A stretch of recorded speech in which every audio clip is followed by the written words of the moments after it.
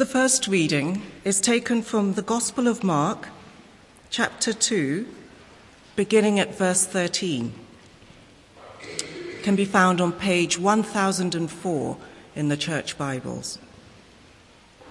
Page 1004.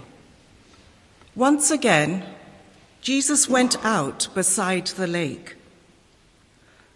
A large crowd came to him, and he began to teach them.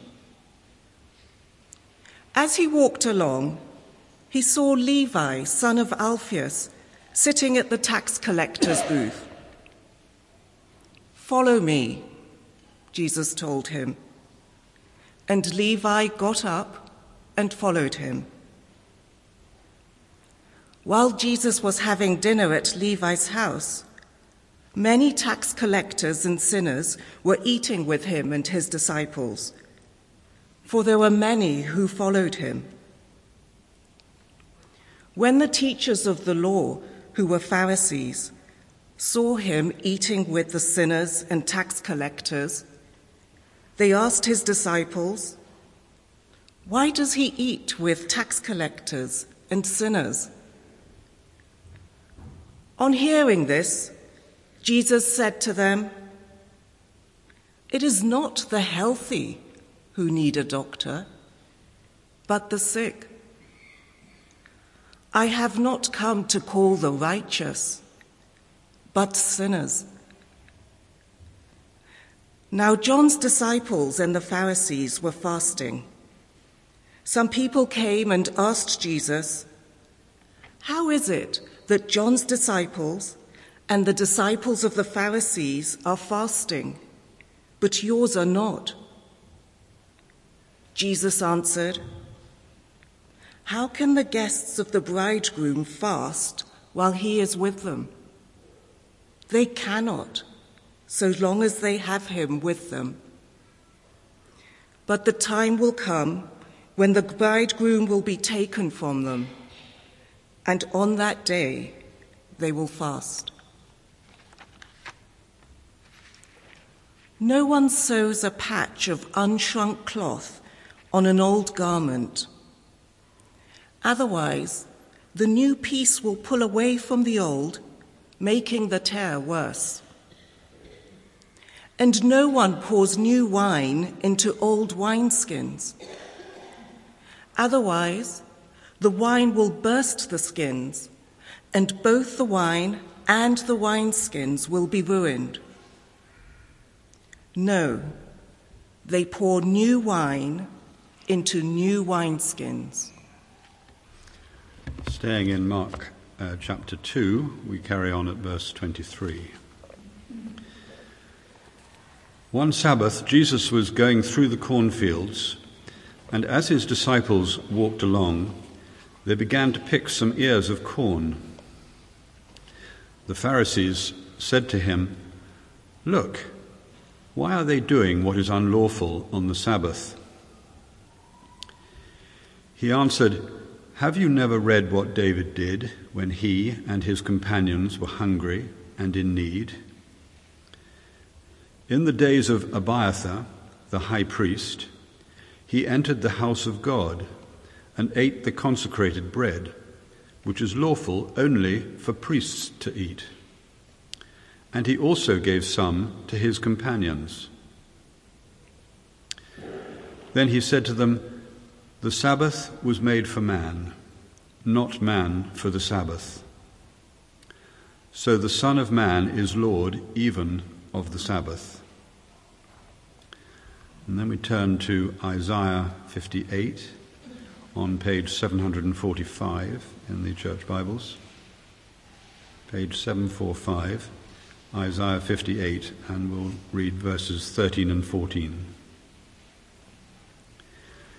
"If you keep your feet from breaking the Sabbath and from doing as you please on my holy day, if you call the Sabbath a delight and the Lord's holy day honorable, and if you honor it by not going your own way and not doing as you please or speaking idle words, then you will find your joy in the Lord, And I will cause you to ride on the heights of the land, and to feast on the inheritance of your father Jacob.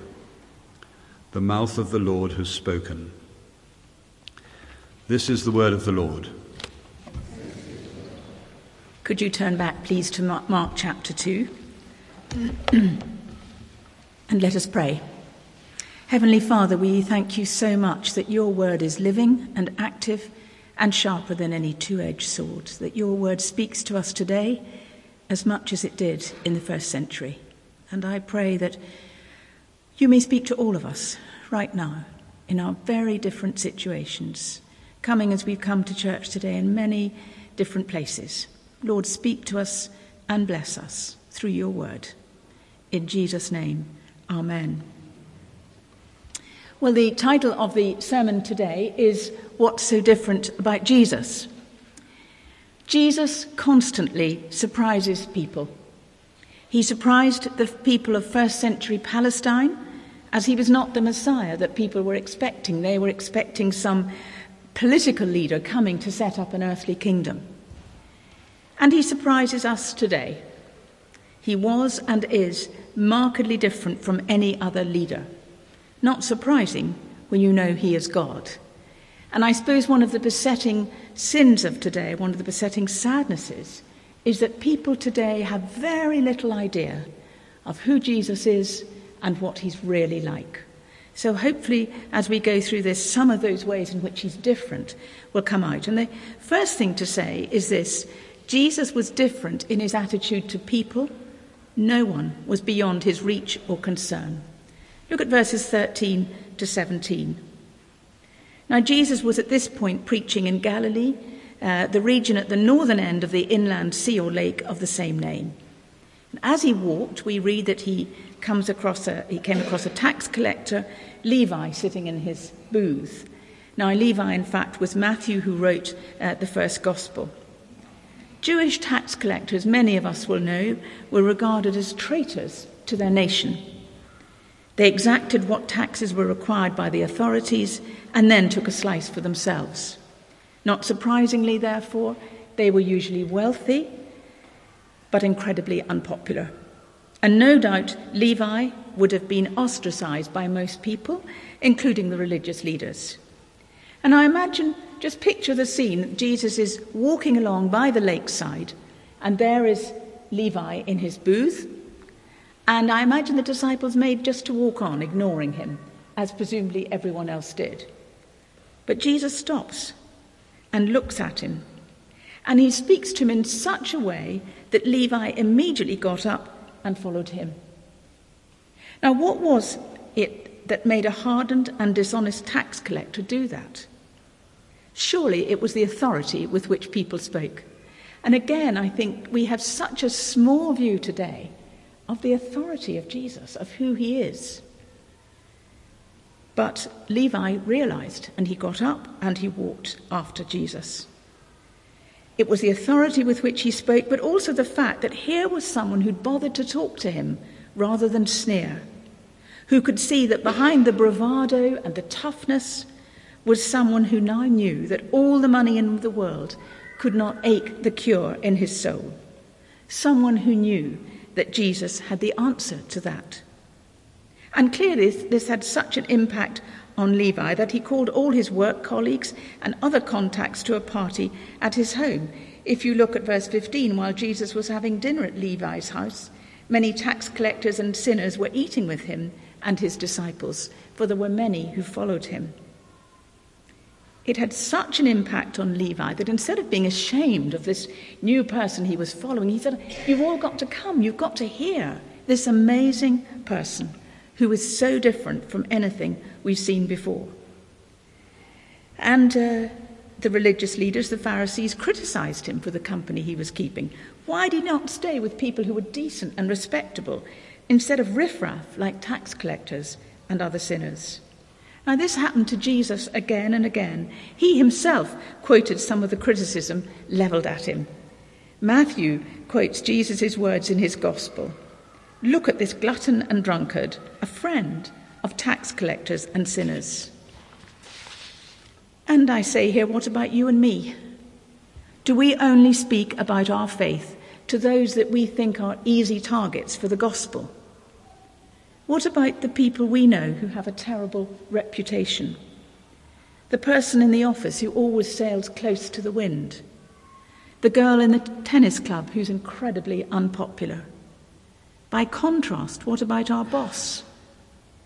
A person of the utmost integrity, but who proclaims often and often that they have no need of God. Yes, we are called to go out to the poor and the vulnerable, but this passage tells us we are also to go right across the social scale, to those whose spiritual needs may be much more hidden. Do we, like Jesus, look beyond the facade? Are we different in our attitude to people? But there's more in this incident, because what was Jesus' reply? Look at verse 17. It's not the healthy who need a doctor, but the sick. I have not come to call the righteous, but sinners. The mission of Jesus was to go as a spiritual doctor to all those like Matthew, all those who, like him, knew there was a sickness in his soul that needed putting right. And that sickness was to do with sin. In following Jesus, Matthew's soul sickness was cured. His life was transformed, and he went on to live a life of extraordinary impact for the gospel. And it's very moving, isn't it, to see two young men that we've seen today, as it were, setting out on life. And those of us who are older, I think, can all look back and think we had great dreams, we had great ideals. But actually, the key dream, the key ideal to have, is to know that at the end of our lives we can look back and know that through God, through us, has made a great impact for the gospel, that our lives have counted for eternal values, not just the values of this world. What does soul sickness feel like? It may be a vague sense of unease. You may have made or be on the way to making a great success in the world's eyes. You may have married someone like that. But somehow all the trappings and the glittering prizes are not enough. So it may be a vague sense of unease, or it may be something much more dramatic. Listen to these words. I let myself be lured into long spells of senseless and sensual ease. Tired of being on the heights, I deliberately went to the depths in search for new sensation. I grew careless of the lives of others. I took pleasure where it pleased me and passed on. I forgot that every little action of the common day makes or unmakes character, and that therefore what one has done in the secret chamber, one has some day to cry aloud from the rooftop. I ceased to be lord over myself. I was no longer the captain of my soul and did not know it. I find those words incredibly haunting. They were spoken by Oscar Wilde shortly before his death in 1900. That is what soul sickness is like. Millions have sensed that. And yet millions through the centuries have discovered, like Matthew, that only Jesus can cure it. And he can cure it wonderfully. Perhaps someone today feels that they're suffering from that kind of soul sickness. Well, if that's you, do something about it. Speak to one of the clergy before you go, or the friend who's brought you to church. Start following Jesus, the great physician of your soul.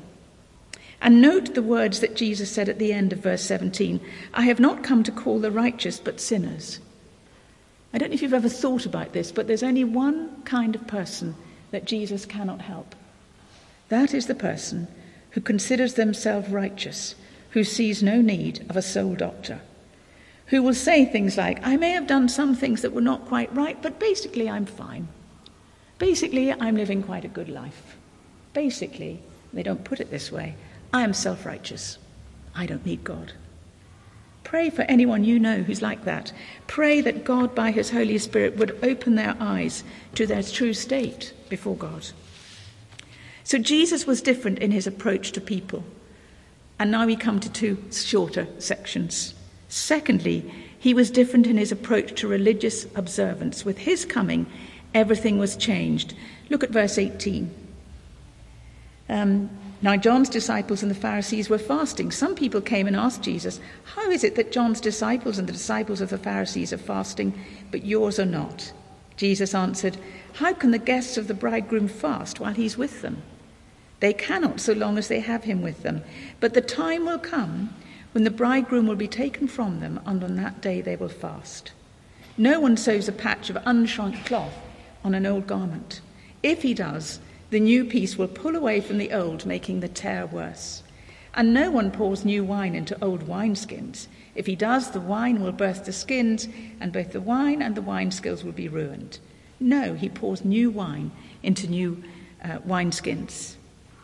The disciples of John the Baptist were fasting either because he was in prison at this point or possibly as a sign of repentance. The Pharisees were fasting at this time twice a week, although the law of Moses, which they professed to follow, only commanded a fast on the Day of Atonement. And Jesus' disciples said, "Why aren't we fasting too?" And Jesus' reply was to compare himself with the bridegroom and them as guests at a wedding. Since a wedding was a joyful occasion, he said to them, it would be quite wrong to fast in that time. But look at verse 20. The time will come when the bridegroom will be taken from them. Now that is a direct reference to Jesus' death that was coming up, one of the earliest references in the Gospel. So Jesus was aware that while it was a joyous time when he was physically with them, there would be a time of sorrow, but of course followed by joy.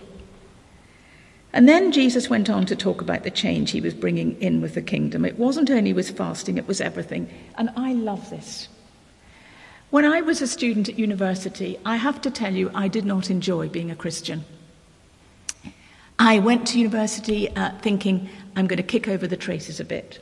So I knew the religious language, and when I was with Christian students, and I did join the Christian Union, I knew what to say.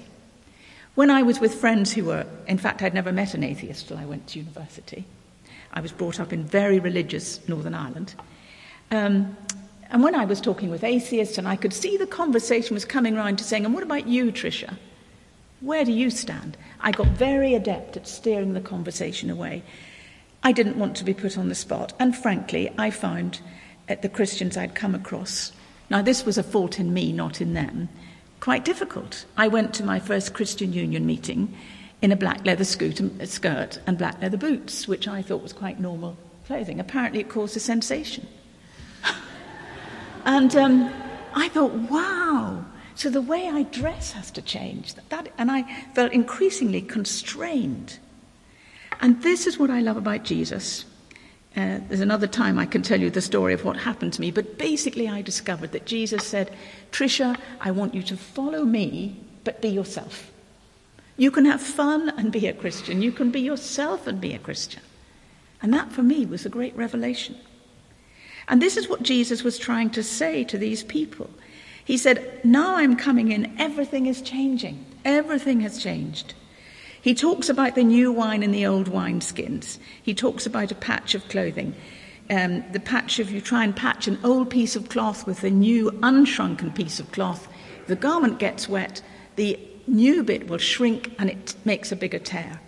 If you put new wine into old wineskins, the old wineskins have got hardened and they're not elastic.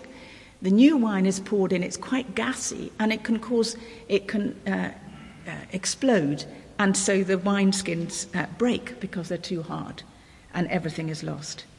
And this was Jesus saying, I have come, everything has changed. It's no good trying to mix old religion with what I'm bringing.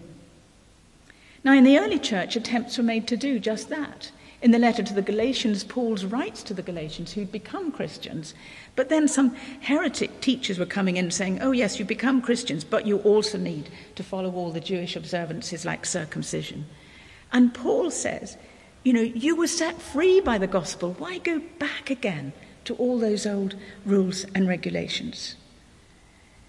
The Christians at Galatia were unsettled, and Jesus did not want them to go back into that kind of slavery. And what they were doing was also trying to accommodate the world. It wasn't just religious teaching, but the world. And Jesus was saying, you can't mix it. And we have to say to ourselves, are there ways in which even now we may be trying to accommodate the world's thinking with our Christian faith? Christians have always been called to be countercultural, not to go along with whatever is popular. And our brothers and sisters through the centuries have died for that truth. because they refused to go along with what everyone else was thinking. To take another example, you may feel bound up by self-imposed rules and regulations, or rules that others have tried to impose on you. Now, I am not talking about the clear and unequivocal teaching of Scripture, the stuff that we may find difficult, like heaven and hell, but it's there and Jesus taught it. I'm not talking about that. But I am talking about matters such as how you dress, as long as it's decent, how you worship. Do you put your hands in the air? Do you keep them by your side? We're not called to judge in that way. What kind of method of evangelism do you use? Do you know it is possible in this country to be judged by whether or not you do Alpha or Christianity Explored? Unbelievable. That kind of one-fits-all prescription is not God's will for you or me. Are you living with the new wineskins? Jesus was different in his approach to religious observance. With his coming, everything had changed. And if ever you come across people who are trying to push you into a corner to make you what you're not, go back to this passage and say, Jesus has set me free. And thirdly, a key example of that religious observance was the Sabbath. Jesus was different in his approach to the Sabbath. It was made for our delight in God's goodness. When Jesus walked the earth, a whole host of regulations had grown up around the Sabbath. All work was forbidden. Work was classified under 39 different headings. 4 of these were reaping, winnowing, where the good wheat was separated from the useless chaff, threshing, and preparing a meal. The pulling of ears of corn was reaping and therefore considered to be work, which is relevant here. Even walking was forbidden. So was kindling or extinguishing a fire.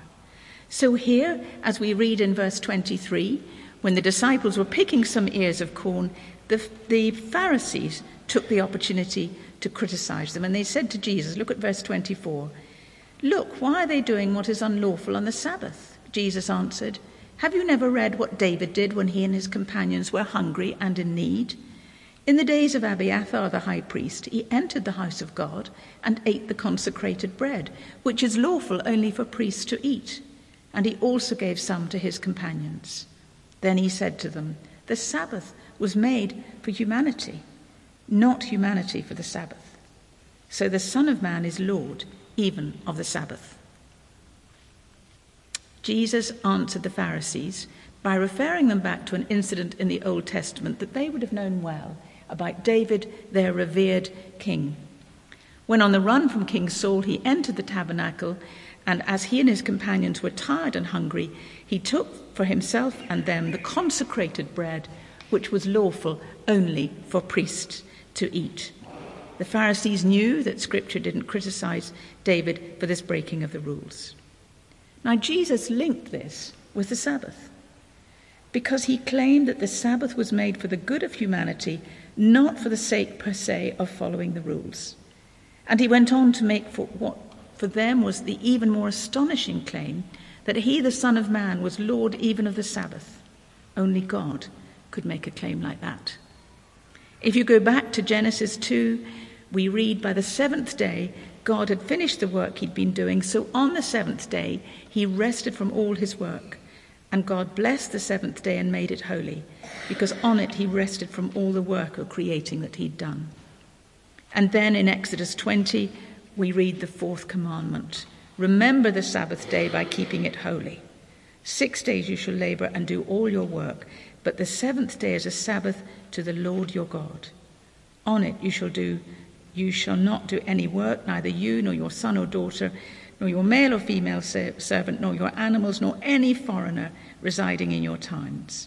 For in 6 days the Lord made the heavens and the earth, but he rested on the 7th. Therefore the Lord blessed the Sabbath day and made it holy."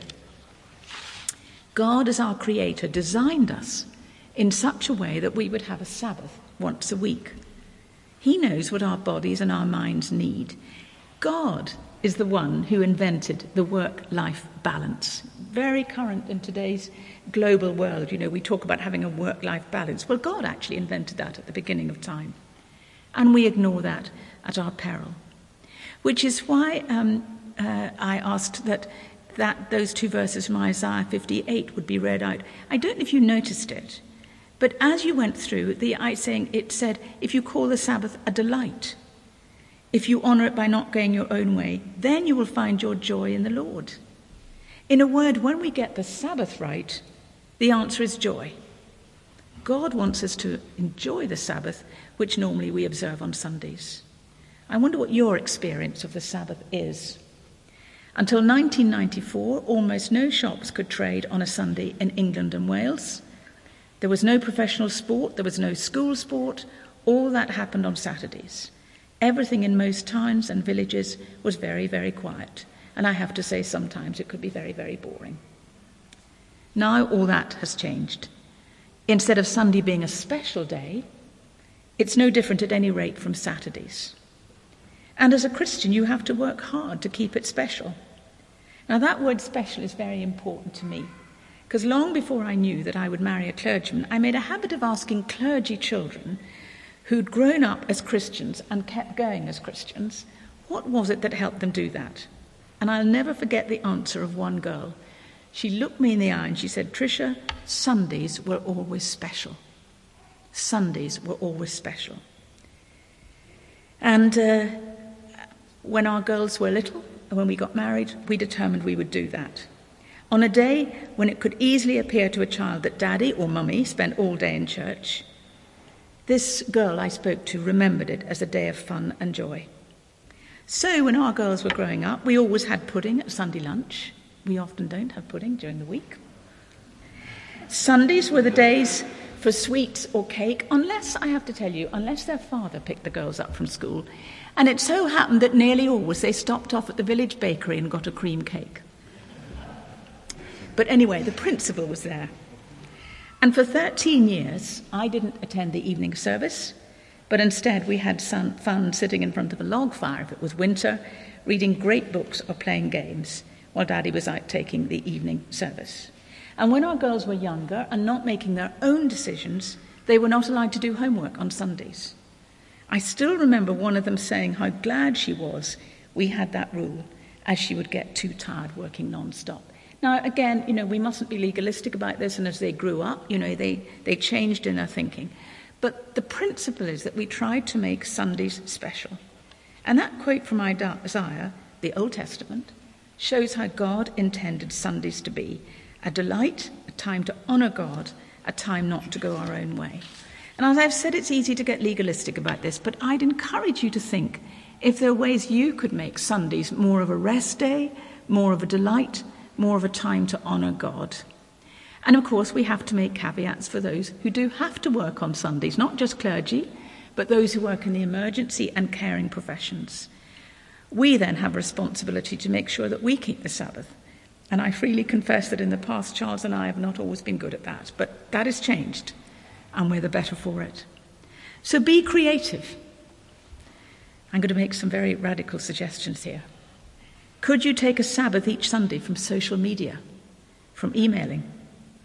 Could you cook Sunday lunch on Saturday?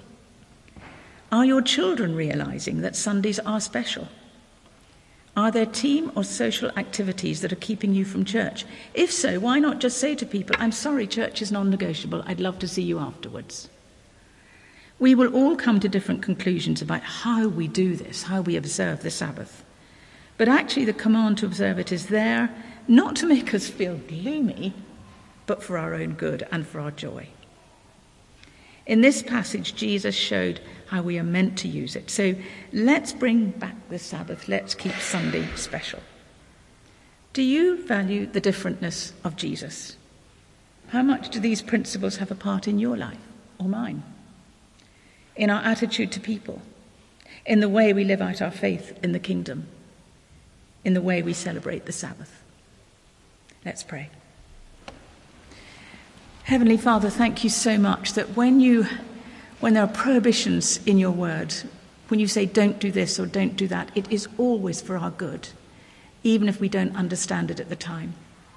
And we thank you so much that when Jesus came, he came to free us from rules and regulations, all these things that were not intended by you at all, because Jesus meant us to live life to the very full and to have it abundantly. So, Father, help us to apply what we've heard right now to ourselves and to honour you in the choices we make. In Jesus' name, amen.